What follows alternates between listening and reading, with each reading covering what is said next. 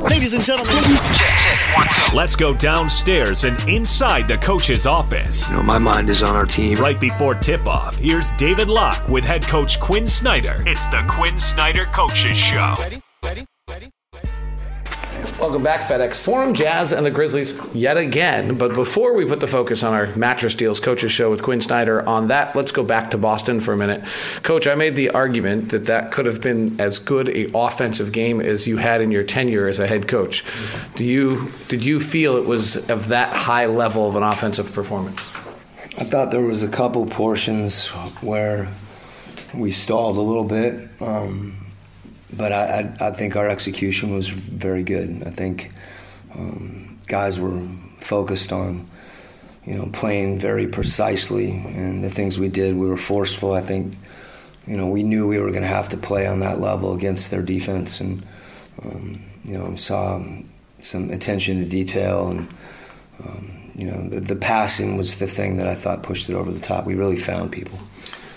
I went back and rewatched it. I thought I saw plays by Alec Burks and Derek Favors that were just 7- and 8-year veteran plays, whether it's understanding rotation before it happened or being places that both those guys, I thought, maybe not highlight plays, but those kind of plays that lead to winning.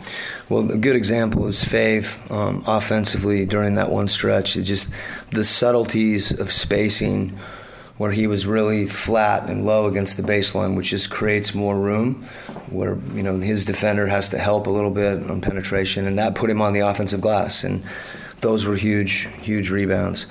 And then Alec, we look at Alec the way he shot the ball, but there was a number of plays where he just was mixing it up on the glass, and those are the little things that you're talking about that guys understand they have to do to win, and that seeing him do that, and going under when he's supposed to go under and going over when he's supposed to go over, and it takes concentration, and you have to value those things, so that it was good to see.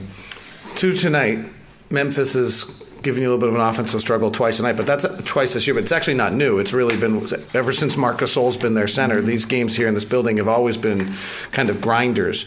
When they take away the Rudy role, what is the counter to that? Make a shot. It's, if they're taking, they're putting a lot of guys in the paint. So it's not just Rudy's role. It's any type of penetration. You can still get to the rim if you're smart and you pick your spots, because Gasol oftentimes will go back to Rudy, but he does a great job of disguising what he's doing, kind of playing in between. And, it's not just him being back that impacts Rudy. It's guys pulling in from the corner. So those passes are there. They're quick, getting back out and rotating and closing out. So once you get it, it may not be an open shot. It may be, you have to drive the ball and get the next guy the shot. So, but I think we shot 38 threes last game, and we don't take a lot of contested threes. So we've got to make some of those shots. If a team's forcing you to shoot the ball, we need to shoot the ball. And we game one, we really had a horrific shooting night. Game two was a little better, but the other thing we got to do is get shots. We got to not turn the ball over. We talked last time about the fact that Marc Gasol and Mike Conley have run like 5,000 pick and rolls offensively in the last 5 years, but it probably means they've defended about 10,000 defensively. What is that communication and connection they have on the defensive end? Well, I think they both are great help defenders. Conley's good on the ball, obviously, but he gets his steals off the ball, and I don't want to use the word roam, but he really.